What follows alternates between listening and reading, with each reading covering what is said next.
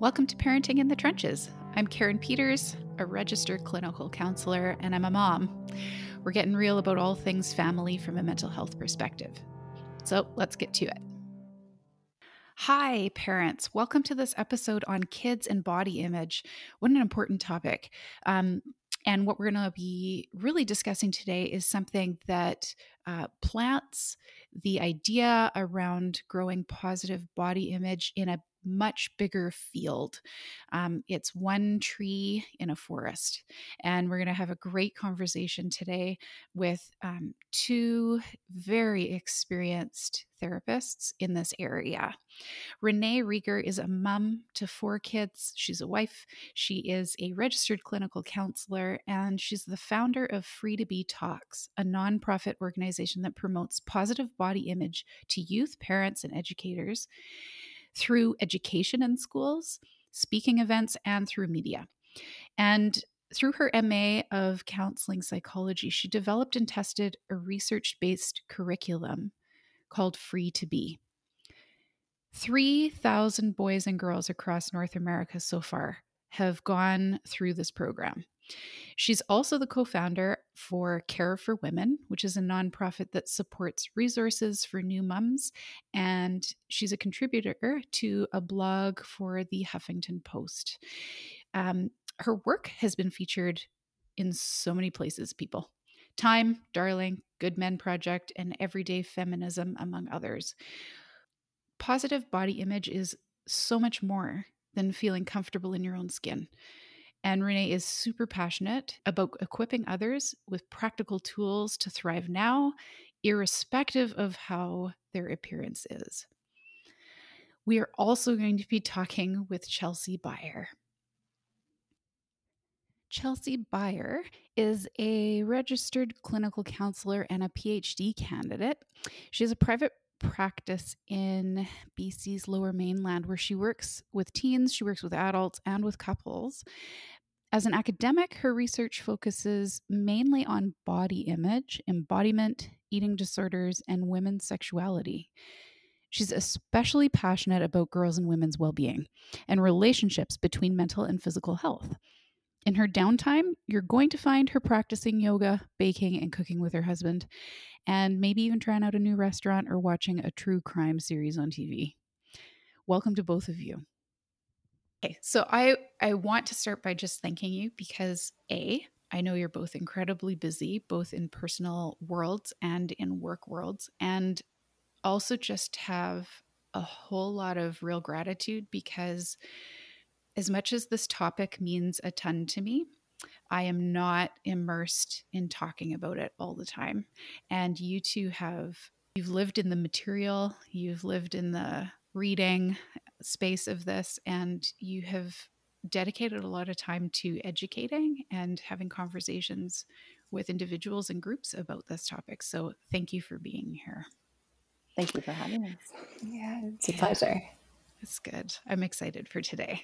I would love to start by talking about kind of the big picture around main early contributors to body image, how we learn to relate to our bodies, how we come to have an understanding of what we call body image, and where that begins. Just any early thoughts about the starting point of how that develops in kids?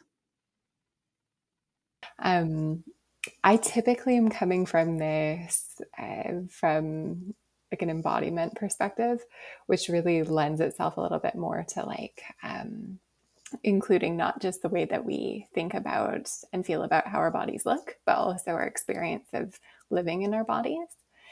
And when we think about what shapes that, both the experience of what we're thinking about and feeling about when we're referring to how our bodies look, so body image, as well as when we're thinking about our experience of living in our bodies. What we know is that a lot of research shows that social experiences are really shaping that. So our relationship with parents, our relationship with peers, and then also media as well. So the things that we're watching, social media is really big too. So those sorts of influences. I think it took me a long time to realize I think body image really begins in infancy. And because body image is it's complex and it's this layered concept, I think in order to really understand it, we actually have to go back to infancy. So I want you to just imagine that you're holding this newborn baby, and this precious little baby is dependent on you. It doesn't know anything about itself yet. It grows to learn about itself, though, through the experiences it has and how people respond to it. So babies have thousands and thousands of experiences just in like the first few months alone that teach them about themselves. When they cry, we pick them up. When they're hungry, we feed them. When they're scared, we comfort them. When they're cold, we clothe them. And this happens on a constant basis, every day, at night, all the time. And having their needs repeatedly met teaches this baby about their worth and their importance. And so as the baby grows, it develops this deeply, deeply ingrained idea that my needs matter, my needs will be met, my world is safe, the big people in my life are reliable, and I'm important. When I speak, things happen. And as we grow from becoming babies to children to teenagers to adults, I speak about a baby first because that's kind of where we see it best. So babies that don't have their development, that don't have their basic needs met, typically have developmental legs in their stress response systems, in their physiology, in their language development, in their identity development. There's these legs, or there's gaps in this, and virtually every aspect of them is impacted. The way the messages that we receive, sorry, let me rephrase that. The way we see ourselves is impacted by the messages that we receive from others. And as we get older, this does not change. But we've kind of failed to recognize this as a society. So we go from being these highly dependent babies to being fundamentally interdependent. And I think that this is a topic that's really paramount to understanding body image, because underneath a lot of our body image concerns is this deeper question that I think that is actually begging to be asked, which is, do I matter? Am I valuable? Do you see me? And so many of and because we're mammals, we're wired to be in conversation, we're wired to be in connection with others. If we don't have these questions answered in a healthy, in a meaningful way, I think we end up struggling a lot more with our body image. If we have, good enough relationships, good enough parenting, good enough peers when we're little, we have these, like Chelsea mentioned, we have these other influences that start coming into our life as we get older, and they can answer some of those questions. Do you see me? Am I valuable? Do I matter? But those other influences can start to speak to, depending on what type of friends we have, what type of media we surround ourselves with. They answer those questions by looking at our body and our appearance, and I think that's a really important way to frame the conversation and to talk about body image, because body image, we have so many years where we are interacting in the world, and we are having messages that are coming at us. And at some point, we can have contradictory messages that start to feed into this idea that I'm actually not good enough the way I am. My appearance needs to change in order to be seen as valuable or to have these opportunities. And that can start to plant these seeds that eventually become deeper, that grow into big body image struggles. In both of what you've said, I'm hearing this thread of this developmental piece and relational piece, where this is not existing in a vacuum. Body image is not a thing in and of itself. Where if we protect our kids just from exposure in media, that they will naturally develop a healthy relationship with their sense of self, and it's not as simple as that. that right from the get-go, it's about a learned, they've received messages that what their body and their mind and their soul needs is met with respect, with understanding, with value. Somehow you understand as another person in relation to me that my self, my whole self matters. And Chelsea, when you're talking about embodiment, that as a perspective, how do you see from that lens, how do you see the development of a healthy relationship with one's own body from that lens? Mhm. Can you describe that for us? Absolutely. Yeah. So when we're talking about our experiences of, sometimes I'll use the language of having and being a body, that as Renee was describing, we relate to other people, we relate to the world around us through our bodies. And that's a developmental thing, of course, because from the moment we enter the world as human beings, we are in a body, we have a body, we are a body. Um, and so that really is shaped, like Renee was describing, through our interactions with the people that are caring for us as we're a baby or as children, as well as the interactions with other members of people that are in our community, with our friends, those sorts of things too. And that's really shaped, we kind of get this feedback from other people about, do I matter? Am I worthy of love and belonging? How are other people perceiving me based off of the way that I'm interacting with them, the way that I show up in the world? So that's really shaped through these different sorts of social experiences from the very beginning of when we're born up until the very end of our life. That it is this sort of developmental perspective. As a parent, Mm-hmm. I always listen to these discussions with like hungry to learn as an intentional parent. Yeah. I want to be doing something toward something, right? If I translate that into what I say to my kids during the day, how I respond to their needs, it sounds to me like my ability to contribute to positive body image, to grounding my kids in a good sense of relationship with themselves, their whole selves, that what I can do for them is honor right from the get-go, that when they have a voice about something, I can help them be heard by me and I can respond to the need. Because inside what grows out of that is a very steady platform of it's okay that I matter. So I'm not giving myself up or separating myself away from me for the betterment always of somebody else, that I'm worthy too.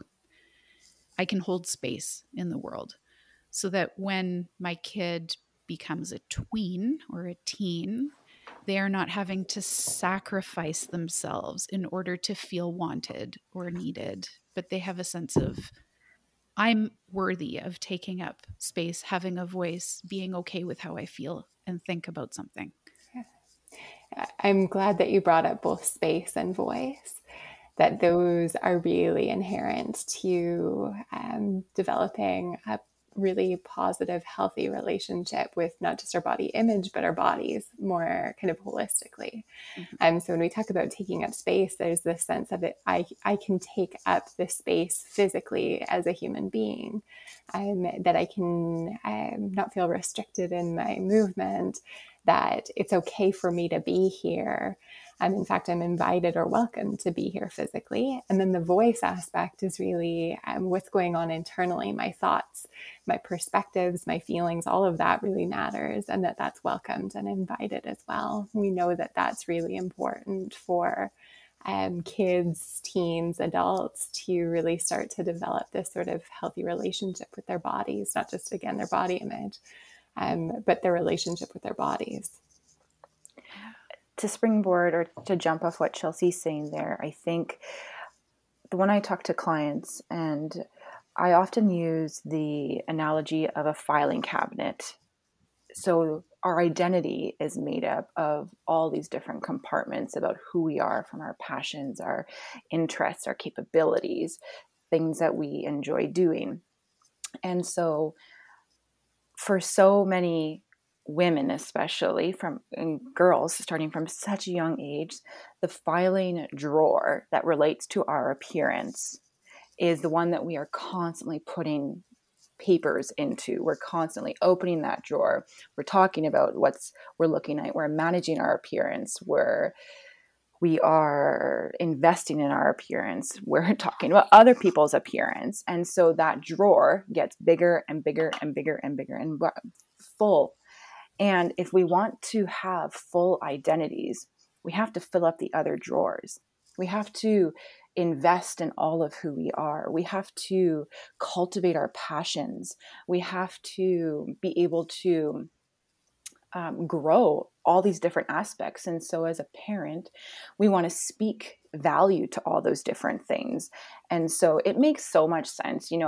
I think little kids, they're all adorable, just the way that they are wired. And so it makes so much sense to say, oh, you are so cute. Oh, you're so adorable in whatever you're wearing. And at the exact same time, if that is the constant message that they are hearing, then that is what we speak into is where we show value. So if we want to be really intentional to grow that entire identity, we have to make sure we're speaking to their identity. Sure, you may be super adorable, but man, you're a fast runner, or you're so smart at this, or you're so capable at this, or I like how thoughtful what this thoughtful comment was. Or have you ever noticed that you really can make people laugh, like really expanding their sense of self, so that when they think about their own identity, not all their cards are in that appearance folder. They can pull out different drawers and be like, actually, you know what? I'm a pretty funny person, or I'm a pretty athletic person, and I'm capable, and I'm hardworking. Because the reality is, we're born with one appearance, but there's no limit to the other aspects of who we are. Like there's no ceiling on how creative you can be, or there's no ceiling on how compassionate or a good listener you are. Like all those things can continue to grow. So we want to, as parents, be super intentional about what we're drawing our kids' attention to. That's an awesome analogy, because I often think of the idea of what we feed. So when we talk about nourishing or growing or developing something, I always think it's how much we physically put into that, how much we invest in it, so when you use the language speak to it, it's like the same, like, where am I giving it energy? Like, where am I supplying that to grow and giving it nourishment that it needs to develop into its own thing? If I think about that in the bigger picture, not just in the vacuum of family life, but knowing that our kids are exposed to all sorts of food in this area. Like the cabinet is being filed very quickly in that one area because of our cultural piece, because of just where we live, right? Yes. What's been valued, right? Which is now the symptom of that is the social media piece. That's not necessarily like, right? That comes out of our investment in that makes it important.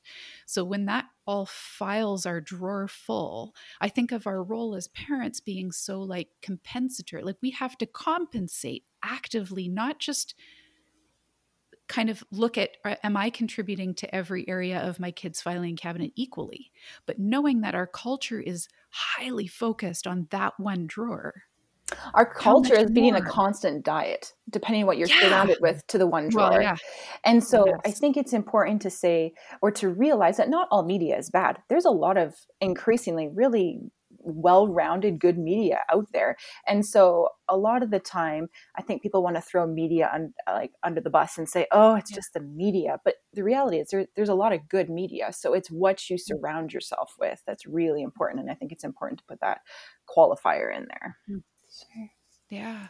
Yeah. And also thinking about how, as parents, for example, you can really work to sort of cultivate this ability to engage with media in a way where you can sort of filter out what are some of the messages that are really helpful versus what are some of the messages that are maybe feeding into, like Renee said, that filing cabinet of my appearance is where my value comes from, and that value is contingent on like me looking this particular way.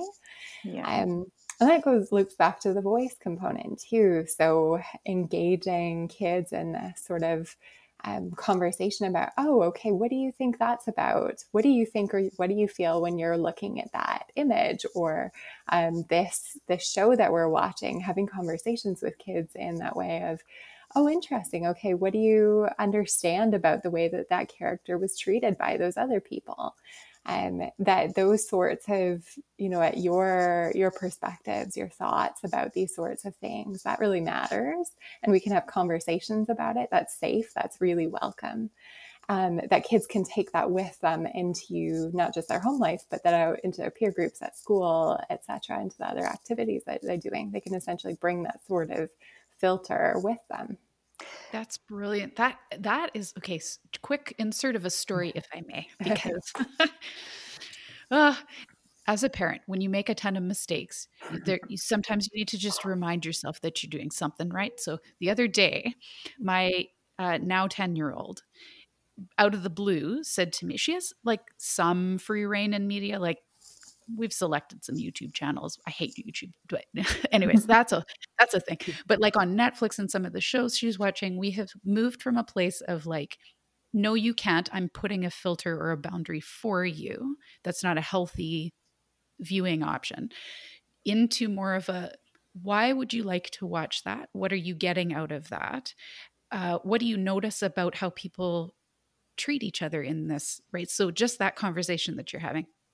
And the other day she came to me and she's like, why did you never let me watch princess movies? I never watched princess movies when I was little. And I said, huh. And I thought of telling her the answer. And then I thought, I wonder how she would frame this. I said, why do you think that I didn't let you? And she goes, they're all skinny. They all get rescued by men. And it's kind of dumb.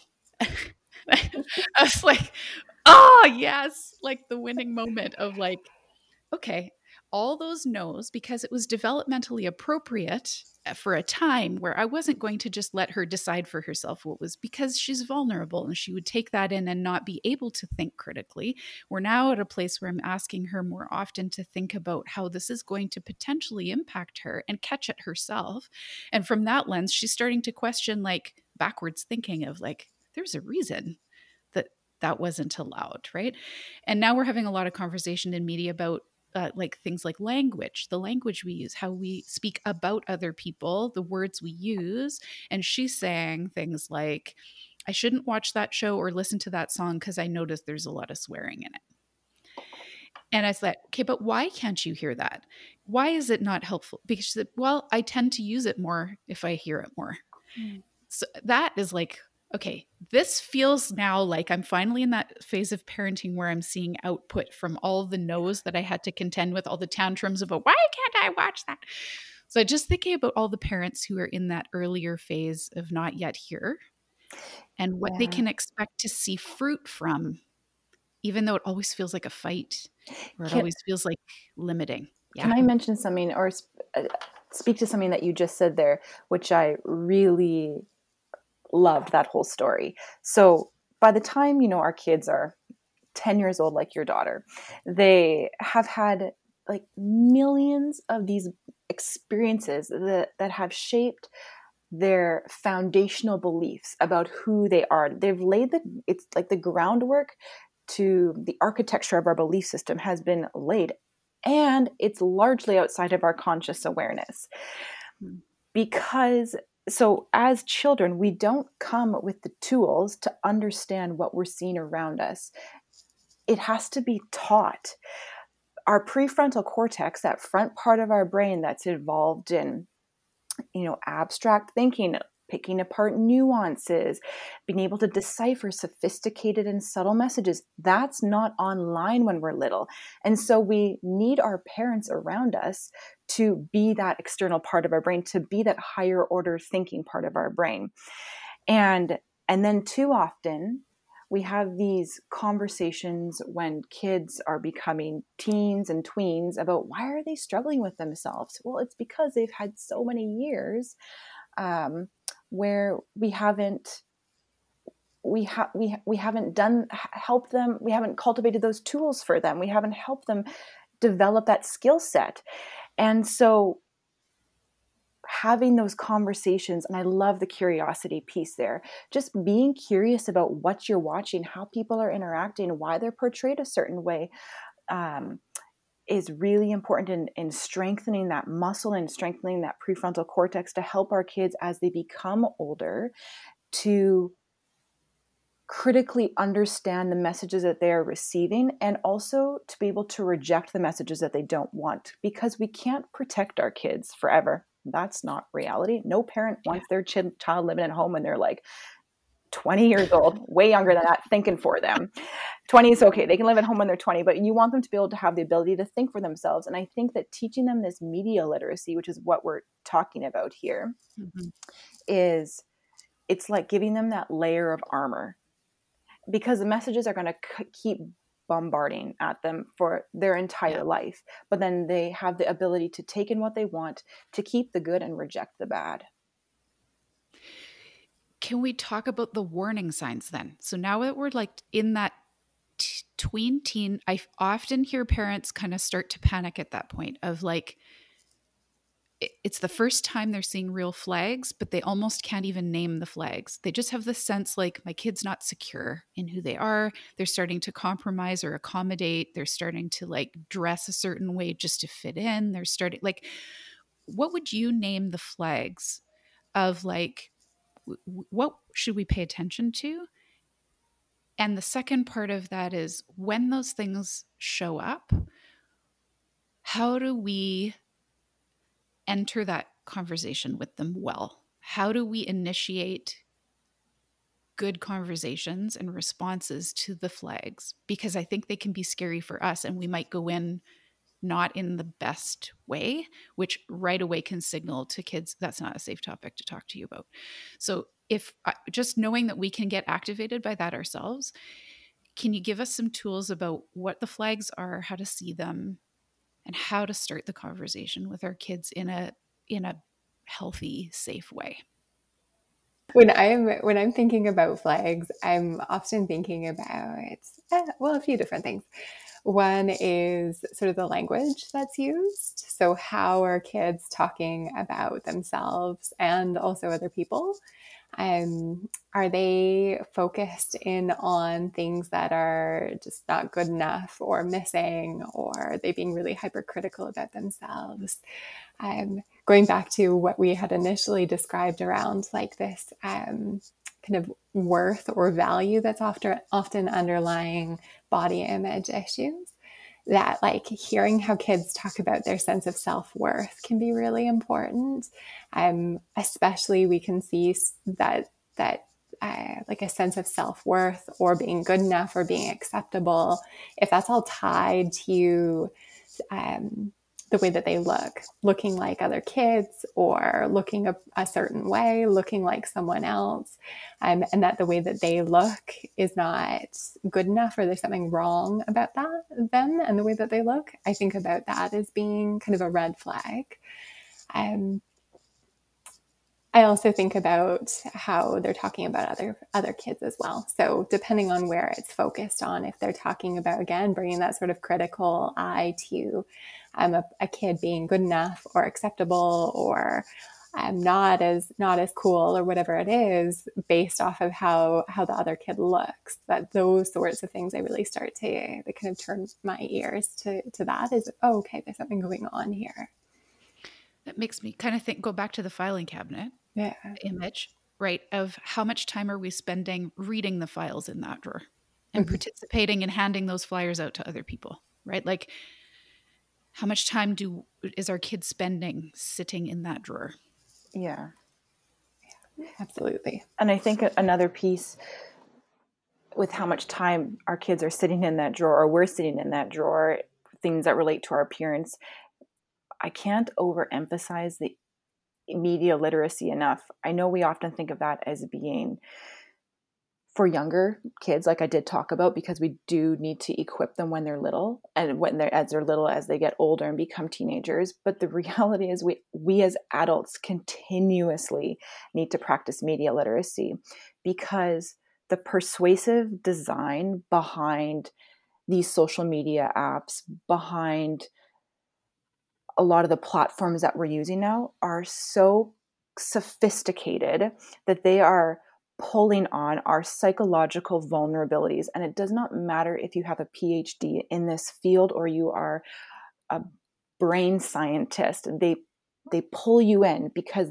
they're preying on something that is common to our humanity. And so being aware of how platforms like TikTok, Instagram, Facebook, Snapchat, how they have these methods that draw us in, keep us in, and keep us hooked on these platforms. And I go back to these platforms because we are living, embodied beings. Like Chelsea mentioned in the beginning, we experience the world around us, but when we are constantly living on a screen, that hinders our experience of a lived reality.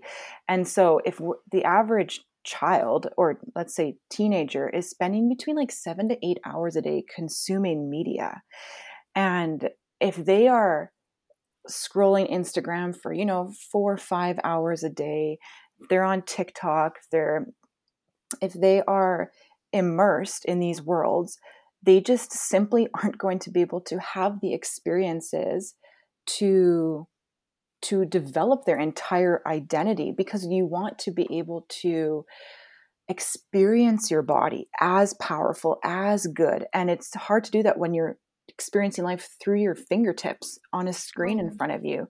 So as a parent, I would say as ourselves, as these technologies continue to evolve and there are new ones that pop up, we have to know how they're impacting everybody who uses them. And then I'm going to add it's important to know that because our children's brains are developing, they're actually more prone to these techniques because of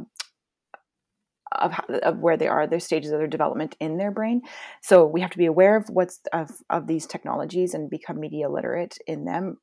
And then at the same time, we also have to get off them.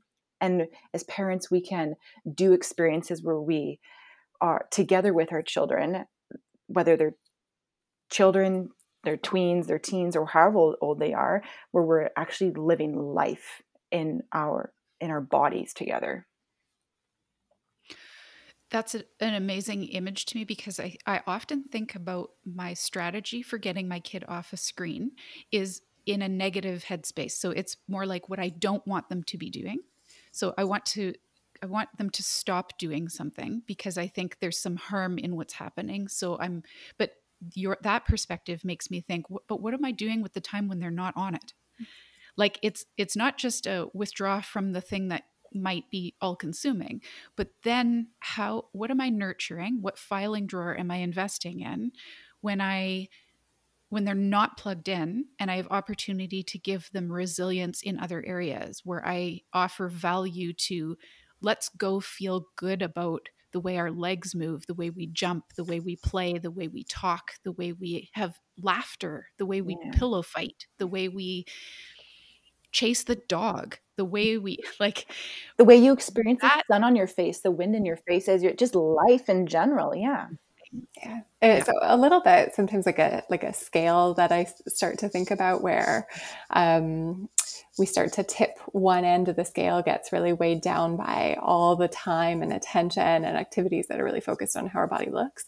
When we start to see that coming out and there's not a lot tipping the scale to the other direction, where we start to have these experiences like the two of you are saying of, what does it feel like to be in my body? Can I pay attention to those experiences where I feel strong or I feel fast, or I'm listening to the different cues in my body that are telling me that I'm hungry, or that I'm enjoying this experience, or that I feel alive?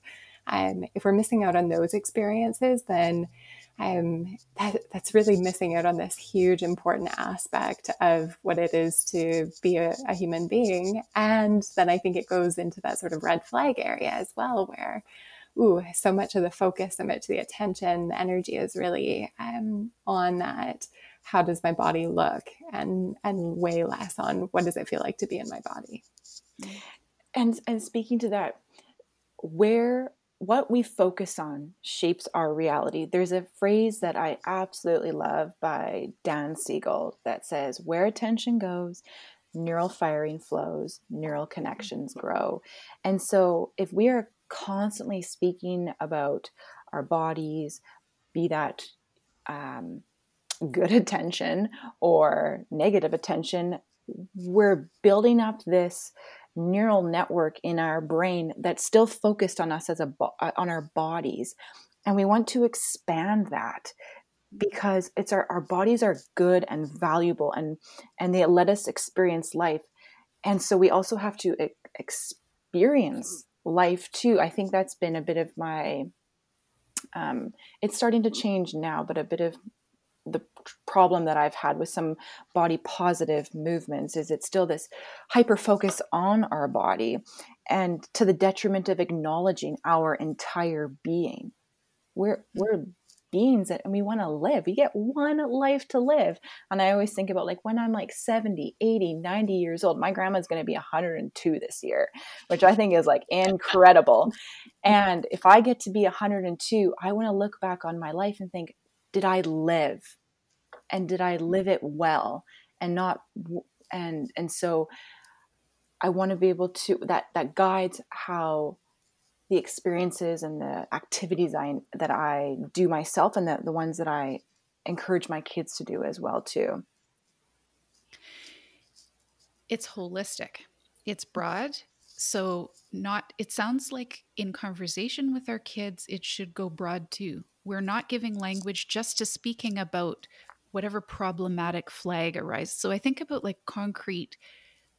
My kid doesn't eat as much as they used to. I can see them stopping halfway their meal. They're not talking about it. They're not saying why. They're just saying, I'm not hungry anymore. And I know there's something going on there, that they are probably hungry and they're not letting themselves eat. Or, like that we could go in to that conversation, meeting the specificity of that conversation by saying, let's talk about the food that's on your plate or what you're not eating. Or we can broaden that conversation. What would that look like to bring it back to the bigger lens of how do we frame this so that we teach our kids there's a bigger thing happening, a broader aspect of self, and maybe this is what's going on in a specific way to express that. Yeah, I'm thinking often about the importance of communicating both through our words and our actions to others, to our kids, that our bodies give us really important, valuable cues about what we're needing or what's important to us, and that our bodies are really valuable and worth caring for. And so if we're going to, for example, go back to what you were saying, Karen, about this sort of example of food. And so noticing that maybe your kid isn't eating quite as much as they used to and really wondering what's going on there, having some ideas of what might be going on there. That I think emphasizing the importance of listening to our bodies, listening to the fact that our bodies are telling us that we're needing fuel, that we need the energy to do the things that we love to do. And also really emphasizing the importance of care too, that it's important to take care of our bodies and that our bodies are really worth that sort of care. And we can't take care of our bodies unless we're not listening to them. We have a lot of sort of messaging around reasons for why we should stop paying attention to our bodies. We're especially girls as they're growing up are often told to override different cues about what feels good, or hunger, for example, their desires, to override those, to not listen to them. And if we're really getting into that habit, then we can get so good at kind of shutting that off or overriding those cues. So I think providing the opportunity to have conversations about the importance of actually listening to those cues from our bodies about what we're needing or what we want, and the importance of actually listening to them, because our bodies are really good, that it's important to take care of our bodies because our bodies are the way that we engage with the world. It's the way that we live our lives. It's the way that we interact with other people. that I think that's sort of a starting foundation, and perhaps an umbrella to think of, like, encapsulating the different types of conversations that we'd have with our kids around food, for example. Yeah. I think even then, just to add something about how would you practically do that, would be just to practice curiosity. Yeah.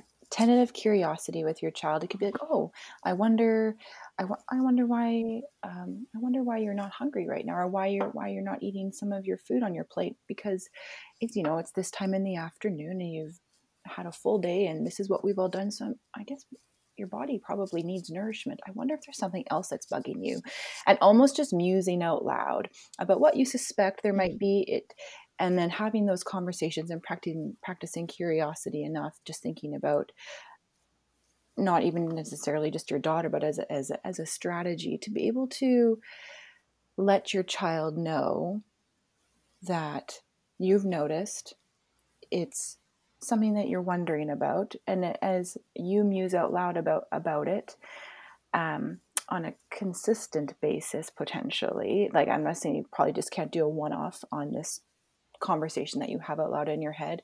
My guess is that they'll slowly start to come around to speaking about giving clues as to why food is being left on their plate, or why whatever the concern might be. Yeah.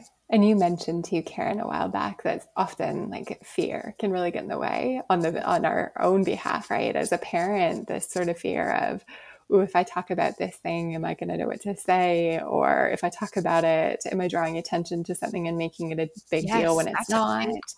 Yep. Yeah. And I think I like to remind people that the reverse is true, that typically if we're talking about something, it's really going to lower any sort of potential shame. And shame really brings up this, okay, we got to hide it. We got to keep it secret. Don't talk about it. So if we're talking about something, even if it's really scary, that addresses shame, and it can really start to create this sort of environment in our homes and in our relationships to say, hey, it's okay to talk about this. It's not a big deal if we talk about it, because we're having these little conversations throughout the day that's really normalized. It also creates this sense of safety that, okay, my parent or these other people in my life aren't scared to talk about these things. I can handle it.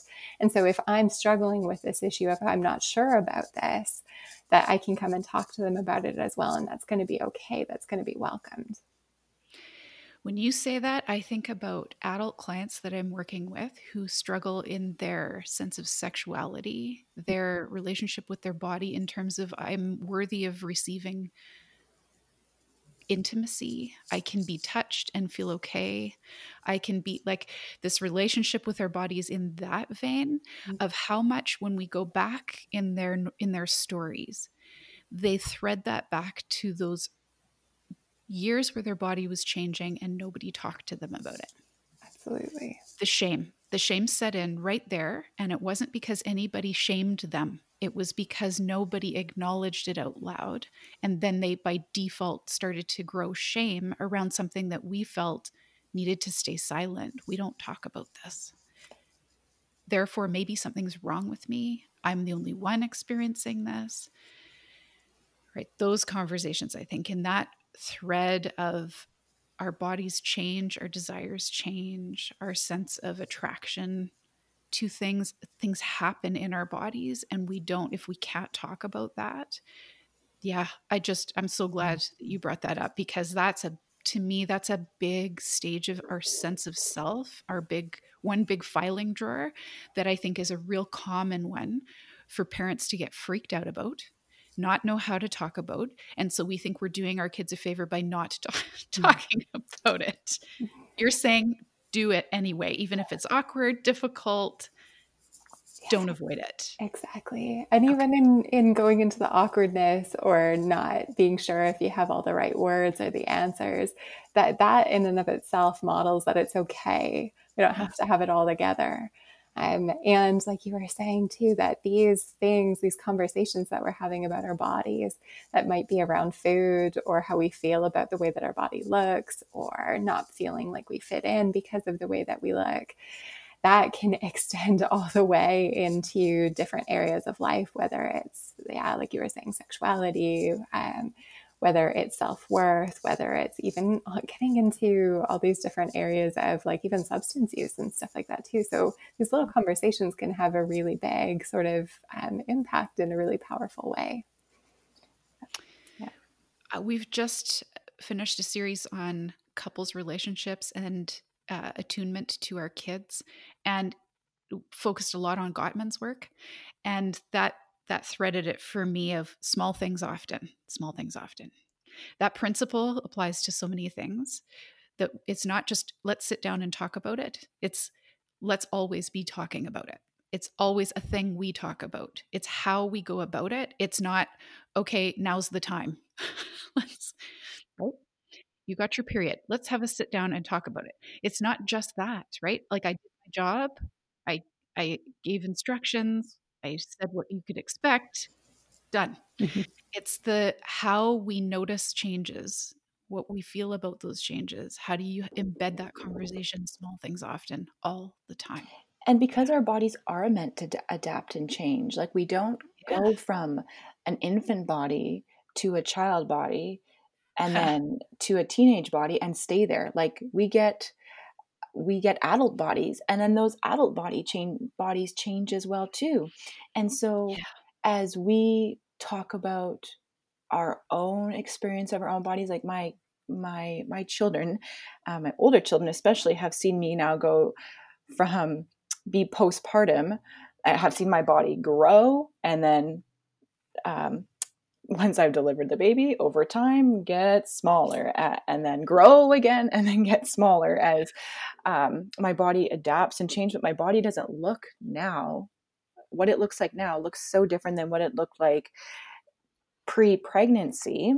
And the way I speak about my body, the way I commented on myself, all of those things impact are going to impact my children's understanding of bodies in general. So, and it's not like a one-off conversation, because we are embodied beings. We live life through our bodies. So our clothes fit differently. Sometimes clothes don't feel good. Sometimes we aren't very hungry. Sometimes we're ravenous.